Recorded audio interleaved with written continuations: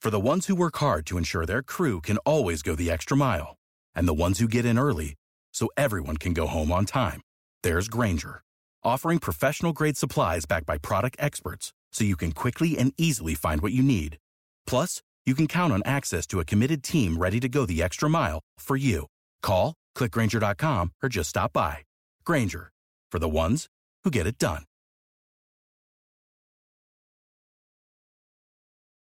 Hello, it is Ryan, and I was on a flight the other day playing one of my favorite social spin slot games on ChumbaCasino.com. I looked over at the person sitting next to me, and you know what they were doing? They were also playing Chumba Casino. Coincidence? I think not. Everybody's loving having fun with it. Chumba Casino is home to hundreds of casino-style games that you can play for free anytime, anywhere, even at 30,000 feet. So sign up now at ChumbaCasino.com to claim your free welcome bonus. That's ChumbaCasino.com and live the Chumba life. No purchase necessary. VGW. Void where prohibited by law. See terms and conditions. 18+. With Lucky Land Slots, you can get lucky just about anywhere. Dearly beloved, we are gathered here today to... Has anyone seen the bride and groom? Sorry, we're here. We were getting lucky in the limo and we lost track of time. No, Lucky Land Casino, with cash prizes that add up quicker than a guest registry.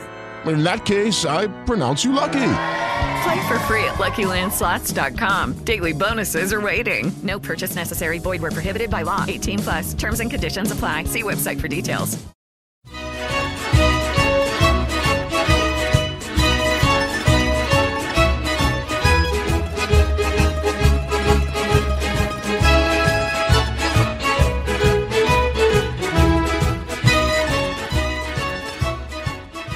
Hello and welcome to another edition of the Forza Napoli Calcio podcast. This is a podcast all about Napoli, of course, but you don't have to be a Napoli fan to enjoy it. If you're a Serie A fan, if you're a football fan, looking for the inside scoop on all things Napoli, this is the place to be. I'm your host, Joe Fischetti. Thank you, as always, for listening. I'm flying solo again today to review all of our teams that were in action on Sunday. In part 1, I'll review our match against Venezia. In part 2, I'll review the Primavera match against Hellas Verona. And in part 3, I'll review the Femminile match against Fiorentina. So let's begin with our match against Venezia. There wasn't a whole lot to talk about from this match, if I'm being honest. The match finished 2-0 in favor of Napoli. Victor Osimhen opened the scoring early in the second half. That was his first goal since recovering from multiple fractures to his cheekbone and orbital socket. Andrea Petagna scored the second very late in the match. Giuseppe Pastore posted a great stat on this. He noted that Napoli's quickest and latest goals ever were both scored in Veneto. Chucky Lozano's goal last season at Hellas Verona was scored in 9.28 seconds, so that was the quickest goal in club history. And this goal by Petagna was scored at 99 minutes and 7 seconds, so that was the latest goal in club history. We got the win, but it certainly wasn't easy. I thought Paolo Zanetti's side looked well drilled and executed their plan well, it just did not go their way. Those were the on-the-field subjects we'll discuss in this review, along with revisiting our 3 keys to the match. There were also a couple of off-the-field incidents that we need to discuss as well, but first, let's review the starting lineups. Zanetti started a very different lineup than I was expecting. He lined up in a 4-3-3 with Luca Lazzarini starting over Sergio Romero in goal. Mattia Caldara and Pietro Ceccaroni started at center back. Reid Getziano Happ started at left back and Tyrone Ebuehi started at right back. I had Maximilian Ullmann at left back and Ethan Ampadu at right back. Instead, Ampadu played in the center of the midfield with Michael Cuisance to his left and Domen Chernigoi to his right. That meant Tanner Tessman was relegated to the bench. Nani made his first start for Venezia playing on the left wing. I had David Okereke playing on the left wing, but Zanetti played him at striker over Thomas Henry. Finally, Dennis Janssen started on the right wing over Mattia Aramu. For Napoli, Luciano Spalletti made only one change compared to our predicted 11, and that was to start David Ospina over Alex Meret in goal. I have a few thoughts on that, but I'll come back to it a bit later. Juan Jesus and Emir Rahmani started together at center back. Mario Ruiz started at left back and Giovanni Di Lorenzo started at right back. Stanislav Lobotka and Fabian Ruiz played in the double pivot. As expected, Lorenzo Insigne started from the first minute on the left wing and Matteo Politano started over the injured Chucky Lozano on the right wing. Finally, Victor Osimhen got his first start since suffering that gruesome face injury against Inter. So those were the starting lineups. Next, let's revisit our 3 keys to the match. My first key to the match was that we had to use the weapons that were available to us, and I specifically mentioned Insigne and Osimhen. Victor scored the game-winning goal, so I will say that we achieved this goal. I thought Victor had a really strong performance. You can see how hungry he is for goals. Every time he got the ball, he was looking to shoot. He had 4 shot attempts, which was more than any other player on the pitch. One of those shots hit the outside of the upright in the first half, and then obviously another one was the goal. So let's talk about that a little bit. First of all, this was a typical Napoli goal in the sense that we patiently built up the play. The move concluded with a gorgeous cross by Matteo Politano. In truth, I thought Politano had a rather poor match, or certainly a rather poor first half, but he definitely made up for it with this cross. He placed it perfectly in between Caldara and Ebuahi. Finally, there was the finish from Osimhen. Under normal circumstances, we would have described that as a quality finish, but Osimhen's circumstances have been anything but normal. This is a player who hadn't started a match in 2.5 months, and this is a player who needed to have a metal plate fastened to his face with 16 screws to repair multiple fractures to his cheekbone and orbital socket. It takes a lot of courage to go up for a header after suffering an injury like that, but he did not seem to be fazed at all. It was also nice to see Osimhen and Politano celebrate together. Some media were reporting that there was tension between the two of them. This was based on the fact that Osimhen was frustrated after Politano didn't pass to him, I believe in the Salernitana match.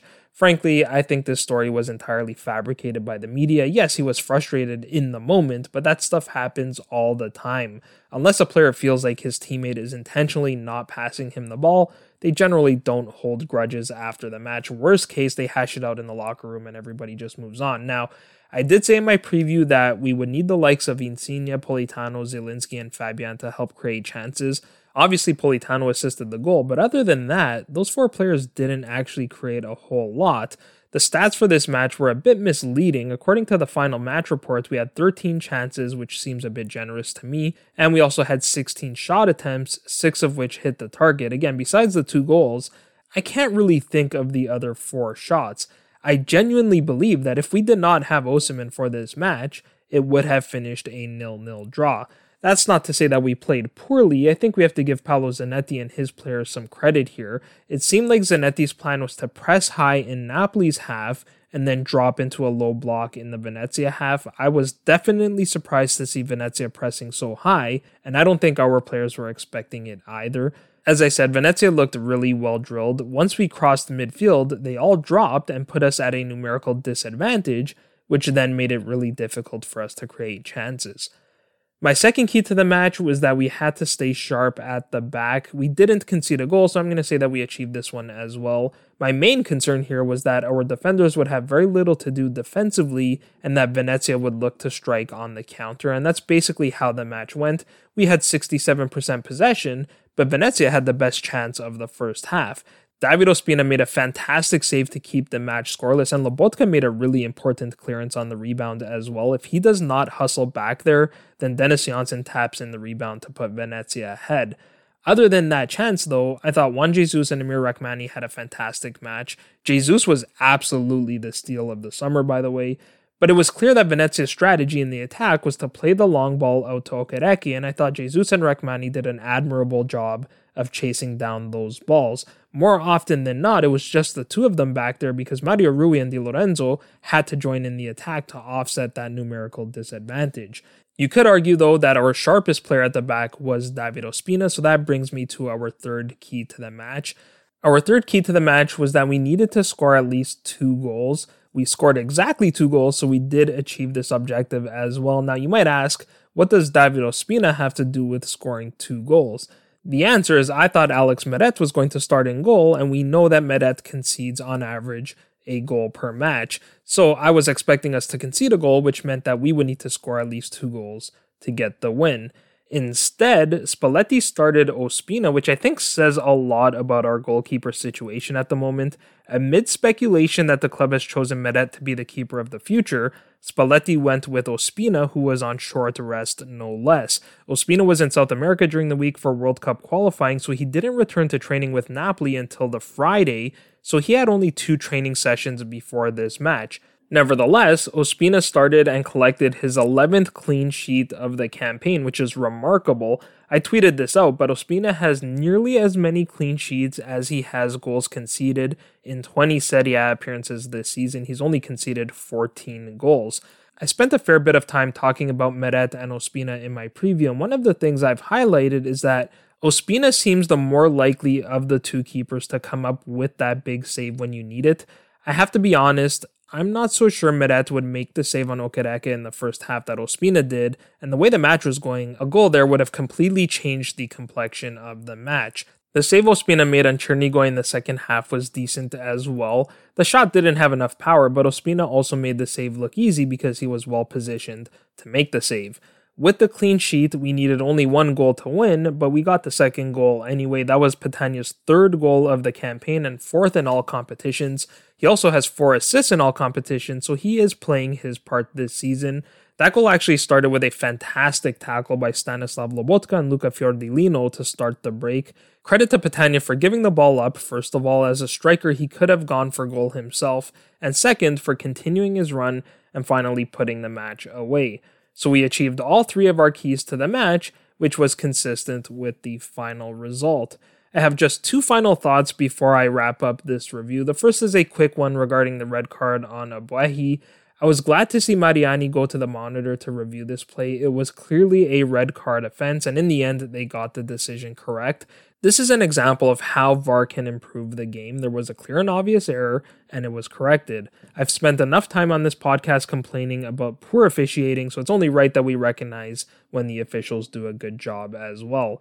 VAR definitely improves the game when it's used in this way. I just don't like when it's taken too far, like with some of these handball calls and millimeter offside decisions. I mentioned some of the off-the-field stories. I'll start with the positive one. This anecdote was sent in from friend of the pod, Chris Sorensen, who was actually at the match live. He noticed that while Dries Mertens was warming up, he connected with one of the ball boys and the two of them started to play around a little bit. He said Chiro was all smiles, even though this was still a tense moment during the match with the score still tied 0-0. But I agree with Chris. I think Chiro made a Napoli fan of that young man, or at the very least, in that very moment, Napoli became his second club.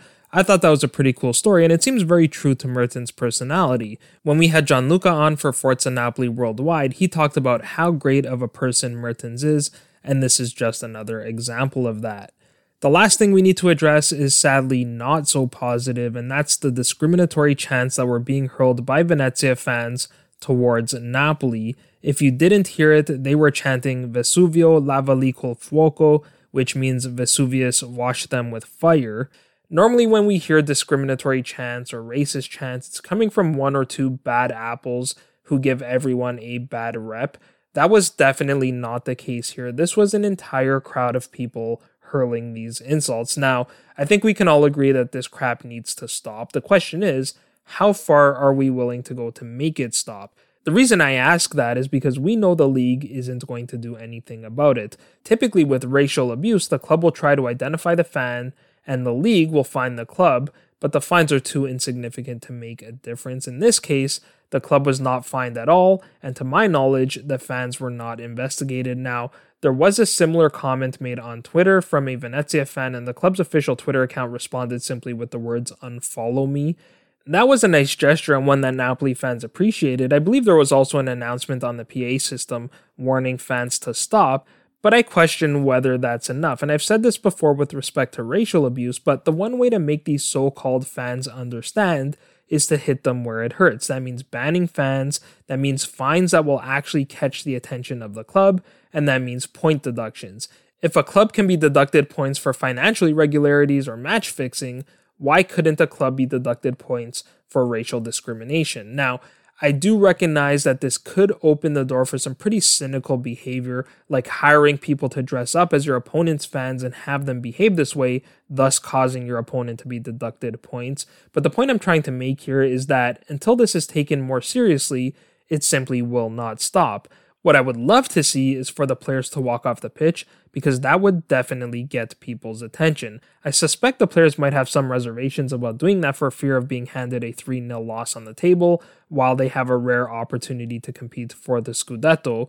I can just imagine the drama if that were to happen, knowing that the league would insist on Napoli forfeiting the match. But this is well above football. In fact, it shouldn't just be the Napoli players to walk off the pitch. It should be the players of both clubs for a couple of reasons. First, it would be a great sign of solidarity between the players of opposing clubs. And second, if both clubs walked off, then in all likelihood the match would be rescheduled. Earlier this season, a Ligue 1 match between Lyon and Marseille was suspended after a Lyon fan threw a bottle of water at Dimitri Payet. In that case, the official instructed both teams to head back to the locker room, and eventually the match was postponed.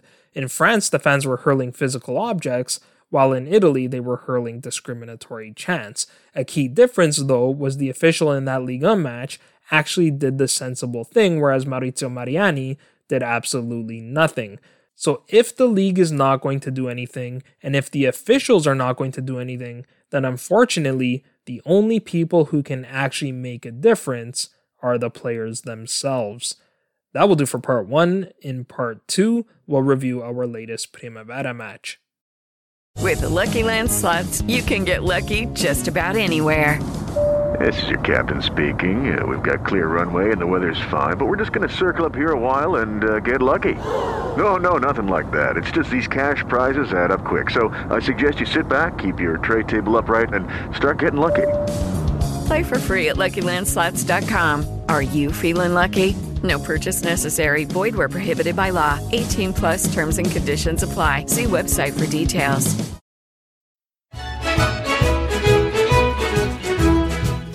Welcome to part 2 of the Forza Napoli podcast. Next, let's review our latest Primavera match, which was against Hellas Verona on Sunday. Hellas Verona came into this match sitting 4th from the bottom of the table. They were tied with Empoli and Lecce on 17 points, but Verona had the worst goal differential of the 3 at -9. The tiebreak is actually a head-to-head record, but until everyone's played each other twice, goal differential is used to determine the rankings. Like Spal, who we played midweek, Verona have really struggled of late.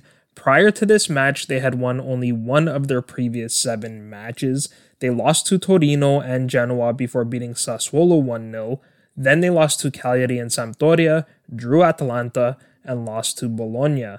Hellas Verona are coached by ex-Napoli midfielder Nicola Corrent. He made 29 appearances for Napoli back in 04-05 when Napoli were down in Serie C. That was actually the first season of the De Laurentiis era.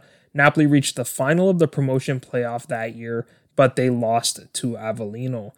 Anyhow, Napoli came into this match having started the calendar year really well. We beat Genoa to start 2022, then we beat Spal midweek, so this was our 3rd match in 8 days, which doesn't happen all that often in the Primavera. Nicolo Frustalupi had a full squad at his disposal. That included Colisacco, who returned from suspension. So with that, let's get to the starting lineups. Hellas Verona lined up in a 3-5-2 with Cavour Cavilla in goal. Davide Redondi, Bernardo Calabrese, and Filippo Terracciano played as the back 3. Davide Briganti started at left wing back and Valerio Minocci started at right wing back. Christian Pierrobon started in the center of the midfield with Ibrahima Sulemana to his left and Joselito to his right. Finally, Philippe Yeboah and David Flaccus played as the 2 strikers. For Napoli, Frustalupi made only one change to the squad he fielded midweek against Spal. He also lined up in a 3-5-2 formation with Hubert Idasiak in goal. Benedetto Barba, Davide Costanzo, and Moussa Mané lined up as the back 3. Enrico Giannini started at left wing back and Matteo Marchisano started again at right wing back. Colisacco returned from suspension to start over Duccio Tocofondi in the center of the midfield. Alessandro Spavone started to his left and Antonio Vergara started to his right. Finally, Giuseppe D'Agostino and Antonio Vergara played as the 2 strikers. So those were the starting lineups. Next, let's get to the match. The first half was rather uneventful. I'd say we were looking like the stronger side for the first 20 minutes or so. In the 14th minute, D'Agostino won a free kick just outside the area, but Cioffi's shot struck the wall. About 5 minutes later, D'Agostino played the ball out wide to Sacco, and he played a dangerous ball into the area, but Verona cleared the danger. That was just about all of the attacking threats that we had in the first half, and after that, Hellas Verona started to take over. They were the more positive side, but they too didn't create many legitimate opportunities to score. Bragantini had a chance on the break around the half-hour mark, but he was unable to hit the target. Most of Verona's attacks in the first half were in transition. About 5 minutes before the break, Redondi played a long ball to Yeboah. He did well to get the shot off, but he caught too much of the goal, and Idasiak made the save. Then 2 minutes later, Minocci played the ball out wide to Flakus. He cut into his right, but his shot was weak and Idasiak stopped it comfortably. The best chance for either side came in the 42nd minute, and again it was a chance for Hellas Verona. The build-up to this chance was really well worked. Sulemana played the ball to Yeboah at the edge of the area. He played it back to Piero Bon, who played a one-touch pass to Minocci. Minocci played the ball out wide to Sulemana, who had continued his run to the left wing. Sulemana picked up Bragantini with a low cross into the area, but he got under the ball and put his first-time shot from around the penalty spot well over the bar. So as you can see, there wasn't a whole lot to report from the first half. It was a competitive half, but neither side really came that close to scoring. The second half was definitely more entertaining. Unfortunately, that was because Verona opened the scoring only 5 minutes after the restart. The play started with Coli Sacco making a professional foul on Yeboah in the middle of the park. Sacco was cautioned for that tackle, and he just returned from a yellow card suspension, so that's already 6 yellow cards on the season for him. The free kick was about 40 yards from goal. Bragantini played the ball into the area with his preferred left foot.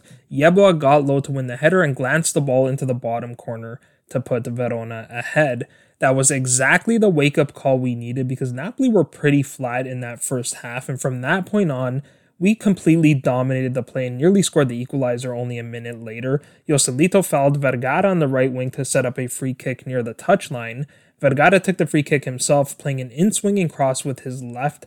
Barba got ahead on the ball and beat Cavilla, but somehow Redondi cleared the ball off the line. Now, personally, I think the ball crossed the line, and if we had goal line technology in the Primavera, I think this goal probably would have stood. The official was close to the action, but from the position he was in, it would have been difficult to gauge whether the ball actually crossed the line.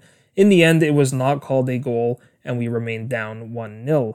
Needing to score, Frustalupi replaced D'Agostino with his super sub Giuseppe Ambrosino. Almost immediately after coming on, Ambrosino did it again, scoring his 9th goal of the campaign. Now, technically, it was about 10 minutes after he came on, but there was about a 7-minute stoppage shortly after he came on. That's because Minocci appeared to injure his left knee. He had to be taken off on a stretcher, so hopefully he's okay. In terms of the goal, it started with an excellent tackle by Barba on Yeboah, who nearly had a chance on the break. Barba was actually very, very good in this match. Instead, Napoli broke the other way and scored. It was actually a well-worked goal. Barba played the ball out to Sacco, who switched the play to the left side of the field. A few passes later, Sacco got the ball back and switched it back to the right side to Marquisano. He ran at substitute Mattia Floria before playing a perfect ball into the area to Ambrosino. Ambrosino took one touch to control the ball, turned and fired into the bottom corner at the far post. So he is absolutely on fire now.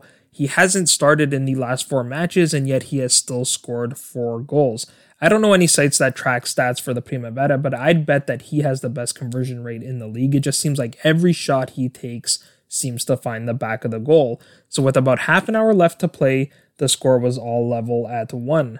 Verona responded well after the goal, though. In the 66th minute, Piero Bon played a long ball to Flakus on the right edge of the area. He cut into his left foot, but his shot was blocked by Giannini.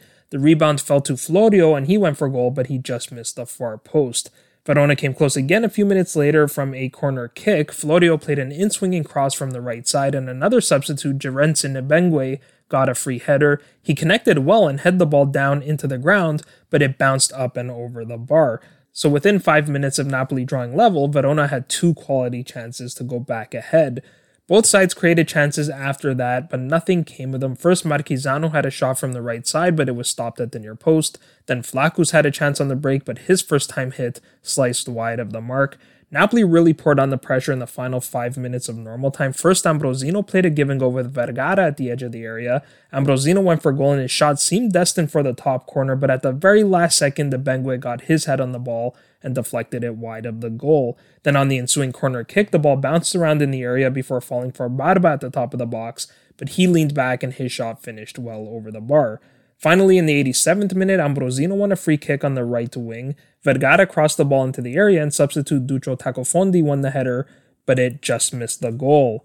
Because of the injury to Minocci, we had 8 minutes of stoppage time. After Napoli dominated the final 5 minutes of normal time, Hellas Verona dominated the stoppage time. They were actually really unfortunate right at the start of stoppage time. Verona were on the break and Yeboah appeared to be clear on goal, but the official blew his whistle for a foul at midfield instead of playing the advantage. If I'm being honest, this official had a pretty forgettable match. Hellas got another chance in the 6th minute of stoppage time. Sacco cleared the low cross, but only to Calabrese at the edge of the area. He went for goal, but his shot finished just over the bar. So this was a back and forth affair that appeared to be heading for a draw, which I think would have been a fair result, but this was a match between Hellas Verona and Napoli, so it couldn't possibly end well for us. And of course, in the final minute of stoppage time, Verona were awarded a dubious penalty. Floria played the ball to Pierabon in the area. He did well to outbattle Mané and dribble along the byline. Mané chased him down and appeared to make a clean tackle, but the official awarded the penalty. Now, the official did have a good view of the tackle, but the broadcast showed 3 different angles, and I genuinely did not see anything there. And I'm not just saying that because I'm a Napoli fan. I always try to be as objective as possible on the show, but this looked like a 50-50 tackle. As an official, you have to be absolutely sure there is a foul to award a penalty in the 98th minute with the score all level. Even with a clear view, I just don't think there was enough in it to award the penalty, but he gave it, and Calabrese made no mistake, smashing the ball straight down the middle of the goal. That was the final kick of the match, which ended 2-1 in favor of Hellas Verona.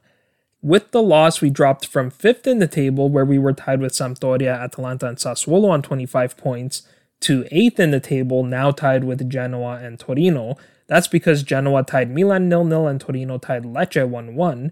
Meanwhile, at the top of the table, both Roma and Inter lost. Roma lost 2-1 to Fiorentina, and Inter lost 3-2 to Sampdoria. As a result, Sampdoria joined Inter in 3rd on 28 points. Juve joined them as well with their draw to Spal. Meanwhile, Cagliari jumped up to 2nd with their 2-1 victory over Pescara. They're now only 6 points back of Roma, though Roma still have a game in hand. Finally, Atalanta and Sassuolo drew 1-1, so they both moved 1 point ahead of us in the table. Now, in 8th place, we are currently outside of the playoff zone, but the table is so tight and has been all season that we're still within 3 points of 3rd place. For those of you who don't know, the Primavera Scudetto is not awarded to the team who finishes top of the table. Rather, the champion is determined by a playoff amongst the top 6 teams. The top 2 teams get a bye to the semifinals, while the 3rd through 6th place teams play a round to determine who the other 2 semifinalists are. The Azzurrini will be hoping to get back on track on Friday against Bologna, who currently sit 3rd from the bottom of the table. That will do for part 2. In part 3, we'll review our latest Femminile match. Okay, round 2. Name something that's not boring. A laundry? Ooh, a book club. Computer solitaire, huh? Ah, sorry, we were looking for Chumba Casino. That's right, ChumbaCasino.com has over 100 casino-style games. Join today and play for free for your chance to redeem some serious prizes. ChumbaCasino.com. No purchase necessary. Void where prohibited by law. 18 plus. Terms and conditions apply. See website for details.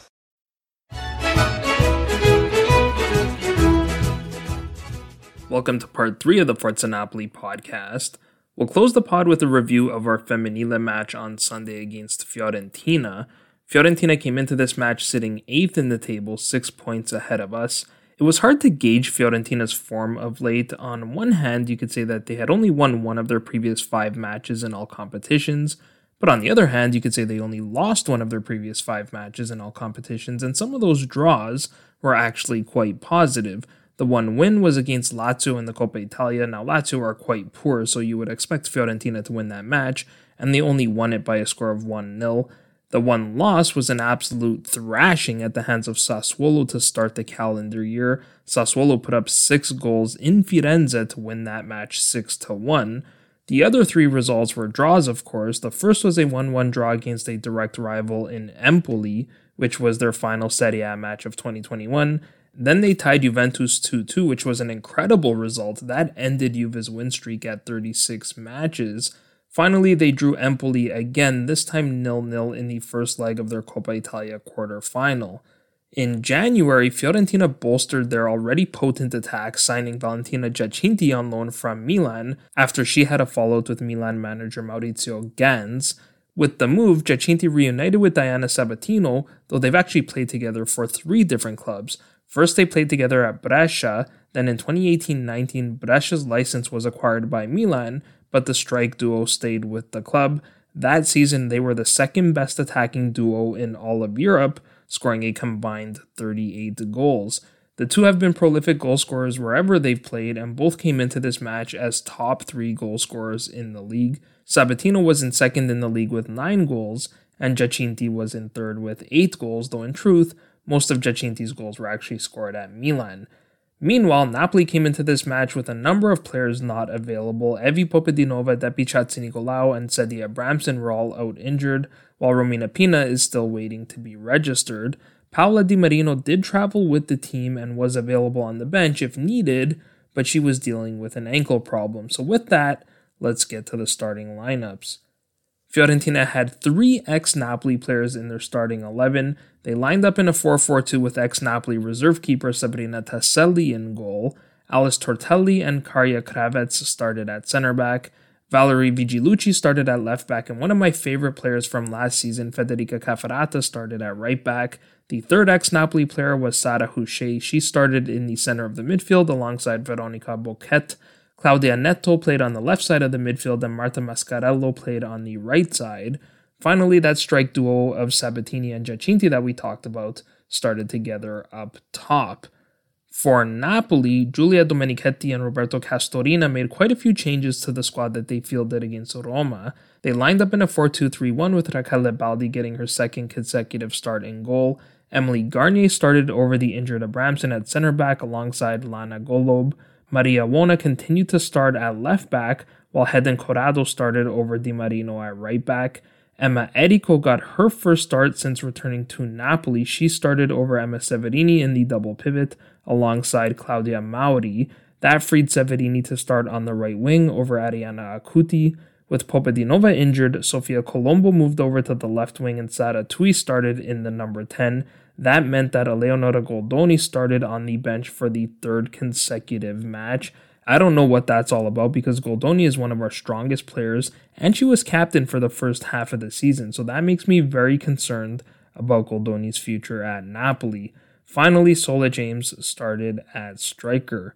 So those were the starting lineups. Next, let's get to the match. Before the match, the two sides shared a moment of silence in memory of Torres player Alessia Sana, who sadly passed away on January 19th. Now, Fiorentina got the first chance of the match only 5 minutes in. Vigilucci played a long ball over the top to Boquet. She got behind Garnier but shot straight into the arms of Baldi. Napoli came back the other way and created a chance for Colombo in the 16th minute, but Tasselli made the easy save. 5 minutes later, Fiorentina got their second chance of the match. Vigilucci played an in-swinging cross from the left wing, but Giacinti got under the ball, and her header finished well over the bar. From that point, Fiorentina really began to take over the match. They came close to scoring around the half-hour mark from a free kick. Boquet played an in-swinging cross from the right side, and Garnier did a poor job of clearing the ball. The ball fell for Mascarello at the penalty spot, and she put her shot well over the bar. From that spot on the pitch, you at least have to hit the target. That was a really disappointing effort for Fiorentina fans. From that place on the pitch, she should have at least hit the target. Mascarello had another chance 2 minutes later after Houchet crossed the ball from the right wing. She too got under the ball with their header, and Baldi made the easy catch. So Fiorentina looked like the more threatening side in the first half, but neither team really created any real opportunities to score. The second half couldn't have started any better for Napoli. We won a free kick just inside the Fiorentina half, which Toniolo played into the area. Tortelli was first to the ball and headed out to Boquet, but Sara Tui won it back at the edge of the Fiorentina area. Severini tried to pop the ball over Vigilucci in the area, but she got ahead on the ball, but Tui followed up on the play and won it back again. She took a quick touch with her head and then volleyed the ball, which I think was supposed to be a cross, but instead she ended up lobbing it straight over Tasselli and into the back of the goal. This was really poor goalkeeping from Tasselli. I think she was just not positioned well for the cross, but we'll take goals any way we can get them. So only minutes into the second half, we had a precious 1-0 lead. Fiorentina came close to equalizing in the 53rd minute from another free kick. This time Mascarello went direct for goal, but her shot bent just wide of the upright. Fiorentina came close again in the 59th minute. Boquet slipped a pass through to Cafferata on the right wing. She did really well sliding to cross the ball just before it crossed the byline. The cross was accurate as well, picking out Houchet at the near post, but she didn't get the angle right on her header, and she missed the target. Fiorentina were definitely looking like the more likely side to score, but in the 69th minute, we managed to double the advantage against the run of play. We won a free kick near the touchline just inside the Fiorentina half. Severini crossed the ball into the area, and somehow Tui and Sole were left unmarked in the area. Tui missed the header, but Sole was able to react quickly and head the ball into the bottom corner. That was her first goal since she joined Napoli this summer. She also happened to be wearing the captain's armband for this match, with Di Marino nursing that ankle injury and Goldoni on the bench, so that was a nice reward for Sole. She spoke about the goal after the match and how it was the result of many sacrifices, but like a good captain, she noted that it doesn't matter who scores. Now, Fiorentina had their best opportunity of the match with 10 minutes left to play. Giacinti played the ball to Vigilucci overlapping on the left wing. She played a gorgeous cross into the area for substitute Karine Lundin, but her powerful header just missed the bottom corner. That was the final opportunity to score for either side, so this match ended 2-0 in favor of Napoli. Special shout out to Raquel Lebaldi for the second match in a row. I thought she played really, really well. By my count, she made 7 interceptions in this match, 6 catches and 1 punch. She's a brave keeper and she has very sure hands, so it's no surprise to me that she has immediately become the starting goalkeeper since joining Napoli. This was a huge result for us. With the win, we pulled within 3 points of Fiorentina. We've now won both fixtures against Fiorentina, so we also own the head-to-head record. Elsewhere in the league, the top 5 teams in the table all won their respective matches. That includes Inter, who beat Empoli 3-2. Ex-Napoli player Isotta Nocchi scored a very late goal for Empoli in that one, but it wasn't enough. With Empoli losing, we pulled within 1 point of them, and we have yet to play our return fixture against them, so now our fate rests in our own hands. Juventus beat Hellas Verona 1-0 despite playing the final 25 minutes short a player. Roma and Sassuolo remain tied for second on 34 points, with their wins over Pomigliano and Sampdoria respectively. So we're now 5 points behind Pomigliano, so they're within striking distance as well. Finally, Milan came from behind to defeat Lazio 3-1. So things are looking up for the Femminile. We have a week off, and then we play relegation-bound Hellas Verona on the 26th of February. Hellas have only 1 point on the entire season, so you would expect us to win this match, even though that 1 point was earned against us. Meanwhile, Empoli play Juventus next, so we could well find ourselves outside of the relegation zone in a few weeks' time. So that will do for this review. That will also do for this episode. I hope you enjoyed it. If you did, please share it with a friend and leave us a review on your favorite podcast platform. As always, if you need to get a hold of me, you can find me on Twitter at Joe_Fischetti5, or you can find the podcast on Twitter, Instagram, and Facebook at Forza Napoli Pod. I'll be back very soon to preview our massive match at the weekend against Inter, but until then, I'm Joe Fischetti. Forza Napoli sempre.